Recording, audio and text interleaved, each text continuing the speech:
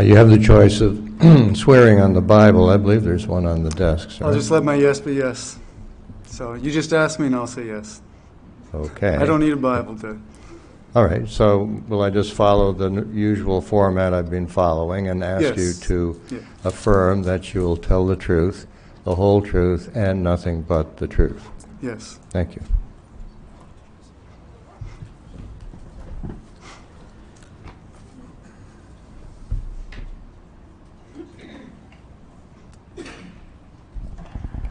Good afternoon. How are you? Can you please state your full name for us? Sure. My name is Jason McVicar. Where do you live? I live in just outside of Charlottetown, Prince Edward Island. And what do you do for a living? I'm a pastor. Pastor McVicar, you're living in PEI at this time? Yep. Where were you prior to moving to PEI? Well, I'm from New Brunswick, and for 11 years I did ministry in New Brunswick, Fredericton. You were a pastor at a ministry in Fredericton, yes? Say that again? I said you were a pastor at a ministry in Fredericton? Yes, for 11 years. For 11 years. Can you tell me more about your time at the church in Fredericton, please? And specifically, I'm interested in incidents that happened to you regarding your status, if you Sure. With regard to COVID and the pandemic and everything, my experience was pretty unique in that I ministered to a lot of people who, the church existed in a low-income area, and so when the mandates all came rolling out and the lockdowns came, there were a lot of people who were adversely affected by all that stuff. And so I was ministering to a lot of people, and people in really hard ways. Like I was dealing with people who were struggling with suicide. I was struggling with domestic abuse from the lockdowns, people just being locked up together. It was mostly older people who were doing that. And extreme loneliness from the older community as well. So I had seen firsthand kind of the negative effects of all of the policies that were coming down from the government. And then it never really affected me. Our family was fine. We just rolled with the punches as they came. It wasn't until it was the end of September when the mandates for the vaccine came into effect, and Dorothy Shepherd, on behalf of the government of New Brunswick, had approached the faith communities and had approached churches, and it had basically, in an effort to get the vaccine uptake to 90%, they wanted churches to promote the vaccines among their congregation, and they encouraged vaccine mandates. And then the government had implemented a policy that said if churches would require proof of vaccination, that they could operate full capacity, no restrictions, no masking, nothing. But if they weren't going to implement the proof of vaccines, then they would have to go back to their operational plans. And that's when my experience went from ministering to people who were struggling with these different mandates and these different policies to just being on the receiving end of some of those negative outcomes. And it all began October 3rd, so short but very little, I'd say 8 days after Dorothy Shepherd had approached the churches. I had received a letter from our board basically making my vaccination status the new measure of my ministry and my character. And they had included in this letter, they had indicated that the vast majority of the congregation and the vast majority of the board felt that vaccination was the only way out of this pandemic, and that my opinions with regard to the whole pandemic, but mostly my refusal to receive the vaccine was causing huge troubles in the church. And I'll just read you some quotes to give you an indication of how they they just made it the measure of my ministry, my character, the fact that I wouldn't get vaccinated. So In terms of ministry, they said, quote, that I was exercising poor judgment and a lack of discernment, that I had created deep wounds in your flock, that I had created barriers to you being able to teach, nurture, and guide, that it was a lapse of wisdom, that it was a portent of future errors that could affect you on the pulpit, that it was an erosion of trust and confidence, that it was creating division in the congregation, and that there was a need to repair and rebuild the congregation. Just for the Commission, the document Pastor McVicar is referring to has been entered into electronic evidence. Sure. And will be available to you. In terms of my character, the letter went on to say that I was placing my physical health before that of the congregation, and that I was placing my own physical health before that of my own children and the children of the congregation. So before this, Mr. Pastor McVicar, I just want to ask a question. You, because you had been there at that for about 10 years. Yeah, well, it was actually the anniversary of my 11th year that all of this was happening. But it was 10 years. It was really good years. No conflicts, no there were no issues whatsoever. So the board that now attacked your character rather significantly, and they just redefined it. It was because it was 10 years. It was fine. I had a great relationship with the congregation, good relationship with the board. It wasn't until my refusal to be vaccinated that suddenly my character and my ministry took on this whole new light. So in the 11 years prior, you've taken this parish, this community, and community of faith, and you've built it. And what did you build it from, and how did that come about?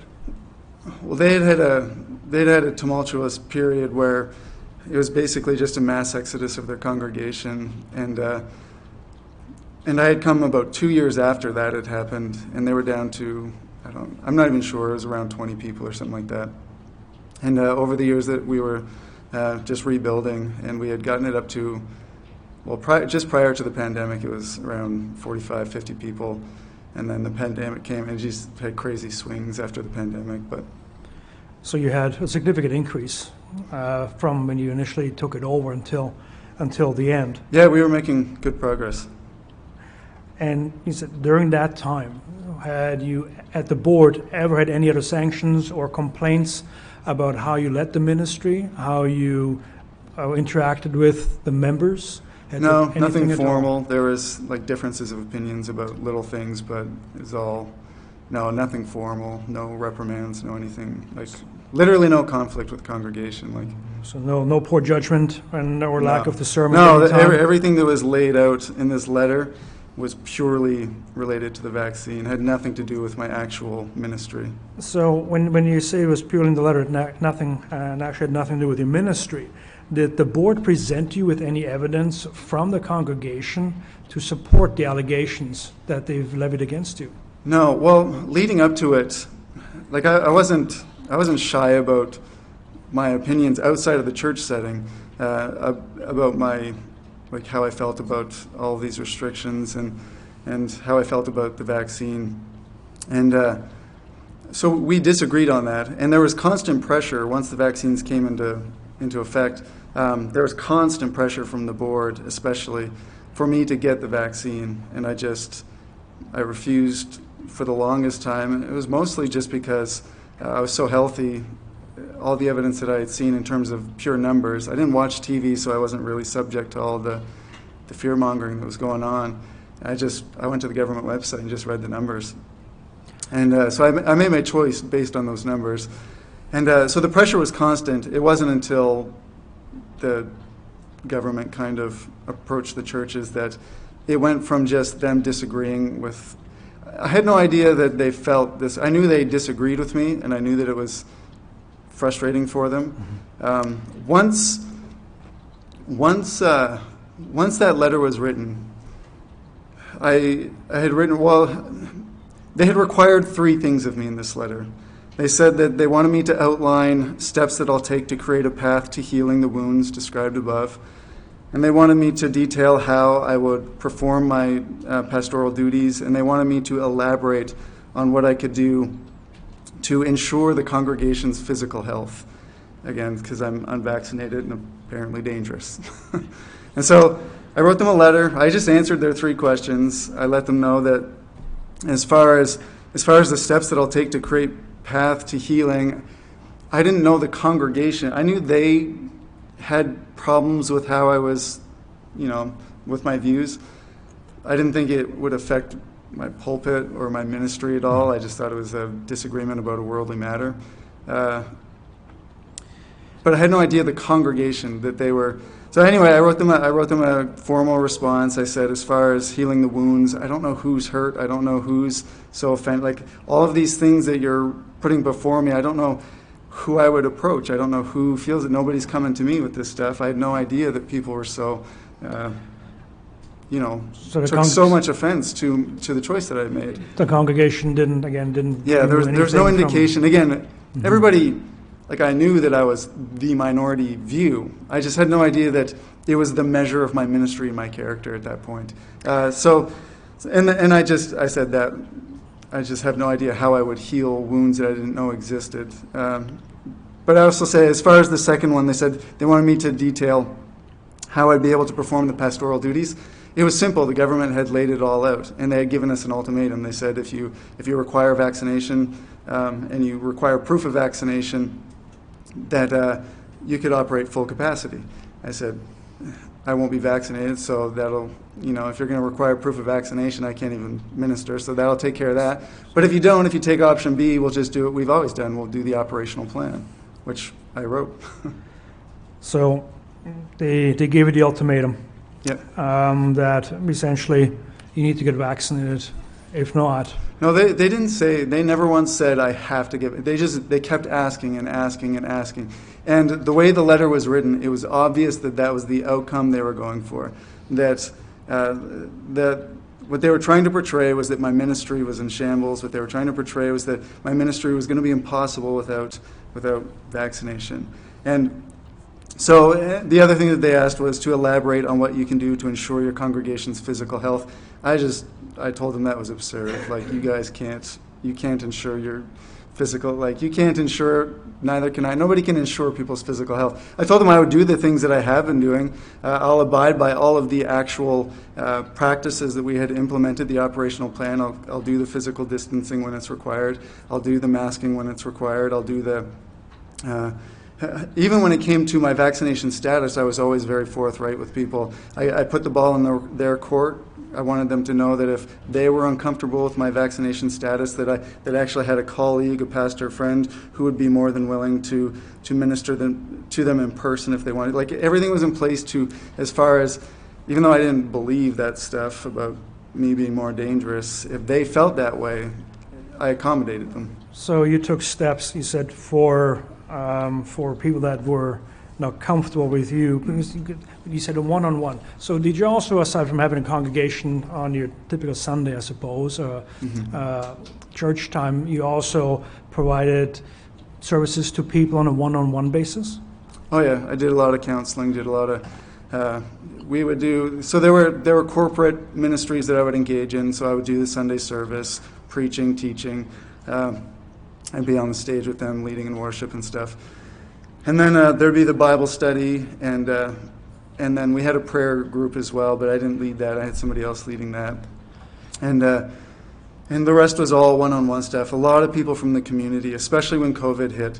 There were a lot of people, once word got out that there was a pastor in town that would hear you out instead of wait for their turn to tell you why you're wrong about the vaccines, they started coming to me. And that's when I started dealing with people who had such crazy struggles. And plus, it was the neighborhood I was in. I was already very well known, very well liked in the community, and people were in and out all the time. Did you advise the board members that you had made arrangements for a vaccinated pastor to take over counseling or the sessions for you if the person you were cooking to see wanted counseling? When they had written that letter and I wrote my response, at the end of the response, I told them, I was like, it's very clear from this letter that there's nothing good is going to come from me defending myself.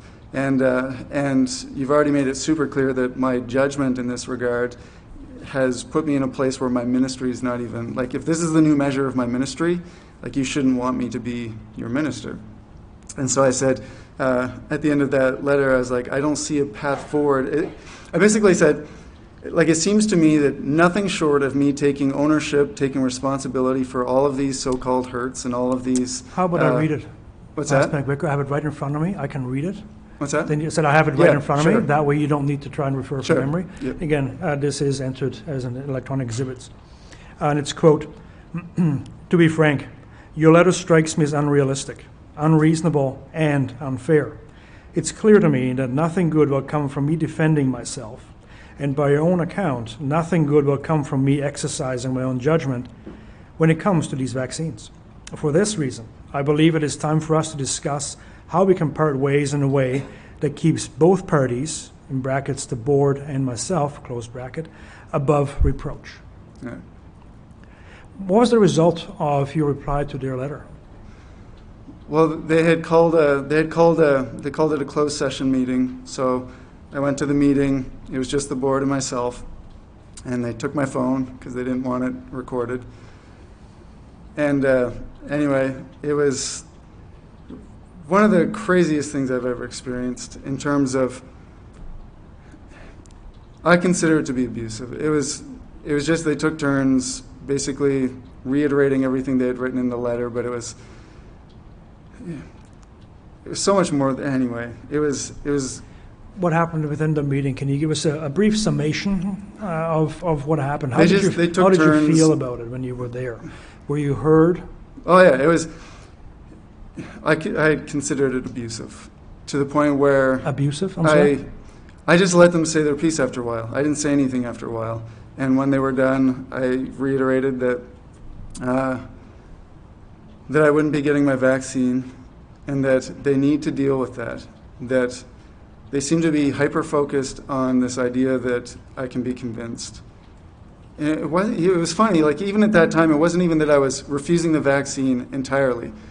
I wanted to see how the winter played out, because Omicron was already happening in Europe, and it was already, like all these numbers were rolling in, and I was like, I don't even want to revisit the issue until the springtime. I said, for now, I'm not going to get it, and you need to deal with that, and you need to decide what you want to do, because it sounds like if this letter, if you really believe what you wrote in this letter, I'm not fit for ministry. If this is the new measure of my ministry and character, I'm not fit. And so you need to deal with that reality. So after that, they asked me to leave the meeting, and I did.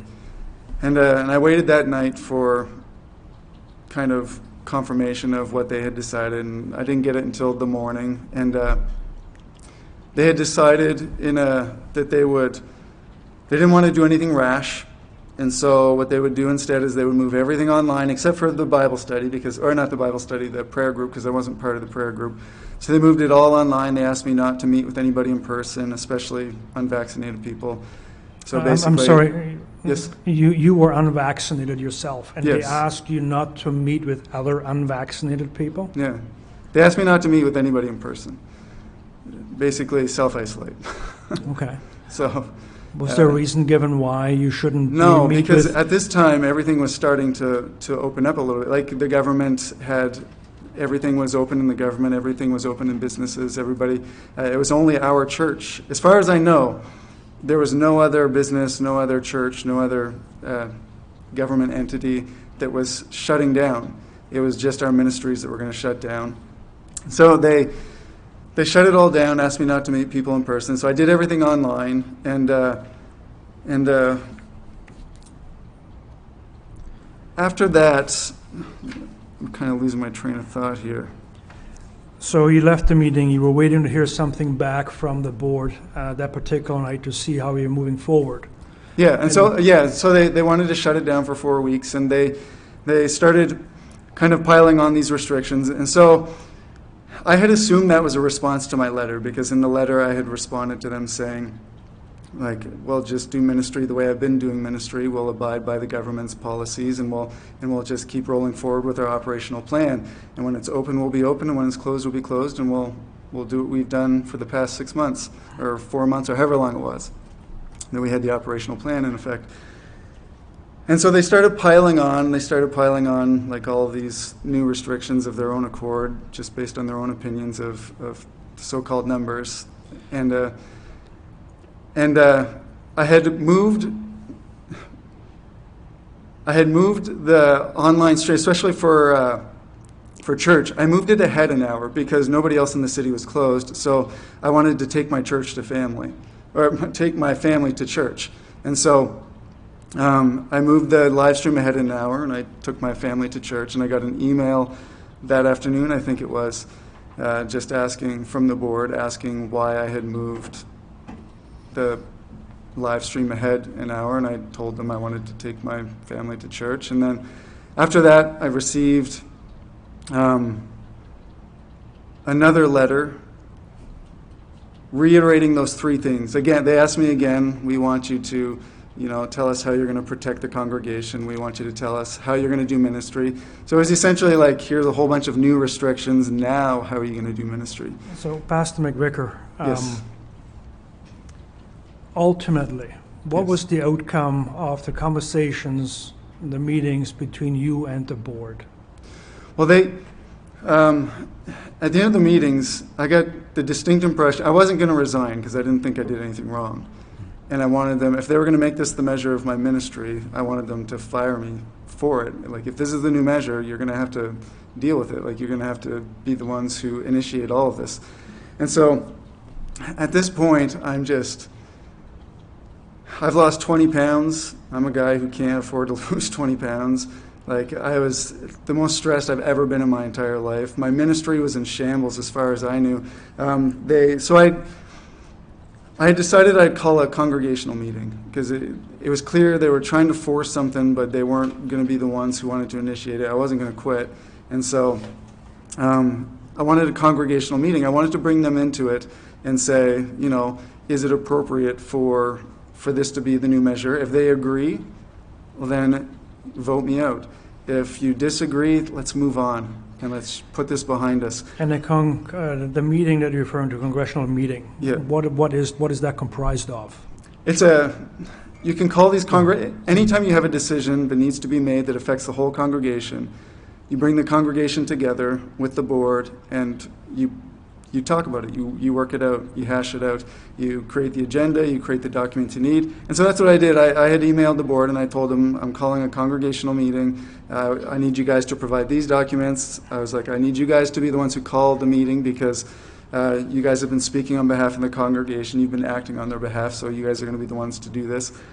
And they denied that. They said, no, we're not willing to call a congregational meeting. So I told them, you need to revisit Constitution. I'm like, I gave you the option to do it because you've been talking on behalf of the congregation, but I'm calling a congregational meeting one way or another. So they said no. They said they wanted to have another meeting in person. I said no, I wasn't going to do that. After the last meeting, I was like, I've been advised by people not to ever put myself in that position again. Pastor McVicar, Yes. Sorry to interject, but in the interest Sure. of time, Yep. You ultimately decided to part ways with this church. Yeah, so we entered into like I said, at that point, I was just done. I was like, I can't do this anymore. It's too stressful. My wife, my family, like all of it was brutal. It was the most brutal thing I've ever experienced. So I just wanted to be done. So I didn't even get to the congregational meeting. I called up my father-in-law, who's dealt with this stuff before, and got him to mediate a mutual parting of ways, a mutual agreement to terminate the contract. And so fast forward to, I forget the exact date, I'm signing this contract and I'm getting a bunch of texts from the congregation congratulating me on my new endeavors. And I'm like, what are people talking about? And I got several of these texts as I'm signing this document. And I finally, on my way out, I get another text from somebody asking me if this was really a mutual agreement. Like if the agreement was actually mutual. And I said, no. And they said, do you want to talk? And so I got together with them and they showed me the newsletter where they announced my parting of ways. And I can read that out, actually. Yeah, could you read that? It's, Yeah. That's right. And that was on October 24th. Sure. October 27th. The letter, the parting ways that the board chose to word was as follows, quote, Jason's contract has ended by mutual agreement as he has accomplished all that he can in this ministry, and he will now move on to new endeavors. We thank Jason for his years of service and wish him all the best in his future plans." Yeah. End quote. So they just flat out lied to their congregation. And I kept on getting these texts and these messages congratulating me, so I didn't know how to correct them because I didn't want to be, anyway. So it was just this big mess, and ultimately, over time and talking with people, had discovered that nobody knew. It was just the board, the individuals on the board were acting on their own accord. The congregation, 100% in the dark, had no idea that any of this was even happening in the background. So I had been misled by this letter that had portrayed my ministry as in total shambles. Like the congregation was completely in the dark, and now they had lied to the congregation about the nature of my leaving. So, Pastor Vicar, what I hear you saying is that they've lied to you and they've lied to your congregation. Yeah, like I never would have entered into mutual... If I had known that, especially after talking to people face-to-face from the congregation, that even though they disagreed with me, this never would have been the approach they would have approved of. This never would have been the way they would have wanted it done. I never would have entered into those... Like, my ministry was destroyed over this stuff. Thank you. And I never would have gone down that path. Yes. Thank you, Pastor Sure. Vicar. Unfortunately, we are out of time. Yep. I would like to defer to the commissioners for any follow-up questions, please. Yeah, thank you very much for your testimony. Sure. I'm not a religious. Well, I'm religious, but I'm not practicing like a pastor. But I have problem to write. That's how everybody who's not religious talks to me. Well, they always put that caveat. I'm a believer, but I'm a scientist, and I have a hard time to wrap my head around what you're telling me, because it seems to me, based on the level of understanding from your people on the board, that I don't think, correct me if I'm wrong, that they have a deep understanding of the science behind what they are promoting. Well, one of them was a pharmacist, so he had some understanding, but most of them are just lay people. Would it be fair to assess that this is more based on faith? Trust. They gave implicit trust to the people who were talking on TV. Okay. I'm not a scholar of the Bible, but my understanding is that the reason why humans are alive today is because they benefit from a God-given natural immunity. Have they ever heard of that? They saw it in me. I never got sick. I never got COVID. So it seems to me that what you are experiencing, correct me if I'm wrong, is a struggle of faith between two different beliefs. You believe in natural immunity, God-given natural immunity, and I can assure you there's a lot of science behind it. I don't want to speculate on beliefs or anything like that. In the end, they processed, they just followed through on what the government put out there. And they did it in what I consider to be a super unethical way, and that kind of blows my mind that they would do it. And I never in a million years would I have thought that would have been the way, but I don't know. I don't know what their beliefs are. Like, that, their motivations, their intentions, that stuff's God's territory. I don't care. All I care about is what they did. So what is your option moving forward for your ministry or other ministry? I'm in full-time ministry now. Like, we ended up moving to Prince Edward Island to be closer to my wife's family. And the moment I got over there, from the moment I got there, I was filling pulpits, preaching, and I was asked to apply to a few different churches. And, nobody had a problem with... And I was super frank. I was like, I'm not dealing with this stuff ever again. So I told them, I'm like, if I put my name in, you got to tell your congregation exactly where I stand on all this stuff. And I'll never preach it, and I'll never be heavy-handed. I don't care what people believe about this stuff. They make their own choices. I just want to be left alone with mine. And so I wanted them to understand. I was like, you just got to make sure they know that I'm not vaccinated. I probably never will be vaccinated, not with this mRNA stuff. And nobody cared. Everybody Like there were several churches who were asking me to apply, even knowing that. Okay, thank you. Sure.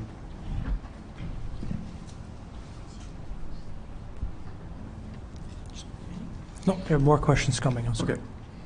I was just wondering, there's a couple of questions I have. On the first one, is there anything in your contract with the church in Fredericton that would suggest that this may be a problem if your faith goes against what the world is promoting? I stayed away from faith statements about why I wasn't being vaccinated. So, like, there's nothing in the contract that would, say anything like that. And I stayed away from it because, like, speaking from a place of faith, the Holy Spirit informed the decision I made. But I never appealed to that because I can't, it's an appeal to an authority you can't confirm. And so I just never did. I stayed purely with the numbers. I'm healthy. I don't need the shot. They don't stop infection. They don't stop transmission. So you're no more protected with me vaccinated than unvaccinated. Those were my two reasons for not, so I stayed away from that. Okay, my second question is, do you know if the government offered financial incentives to set up church buildings as vaccination centers? No. You're not aware? I'm not aware, no. And nobody ever approached us, or at least not that I was aware of. And I believe that some of the arguments for churches closing fell to Romans 13. I believe that's right. I'm just wondering what your thoughts are when Christian churches or faith groups would raise the first couple of verses in Romans 13 as an argument for following the leadership of our secular governments. I did, and we did. Like we implemented the operational plans. We followed everything. There was no mandate for the church. Like nobody mandated anything within the congregation, and the government didn't mandate anything for us. So that's not an argument. Okay, and then my final question is, you suggested that the mandates in New Brunswick were decreasing at a time that these restrictions within the church were increasing. I'm just wondering, did you at any point in this journey that you've just gone through, did you feel like the province, the health authorities or the province, were targeting the church, or that there was religious they definitely bigotry? targeted the church because, well, for one, I don't know what it was like in other provinces, but I know in New Brunswick, a huge portion of the unvaccinated population were from the faith community. And Dorothy Shepherd approached the faith community specifically, asking that they promote vaccines to their congregations and encourage them to require proof of vaccination in order to boost those numbers to 90%. So they most definitely targeted the churches. So are you aware of other churches that went through this same struggle between the congregations and the ministers as a consequence? There was only one other church that I knew of that went down the road that my church went down. The rest just navigated it fine. Actually, the church that my family and I landed in after all of this stuff, they were the exact same scenario as us. Their pastors were unvaccinated. They just handled it in a way more mature way. Okay, thank you.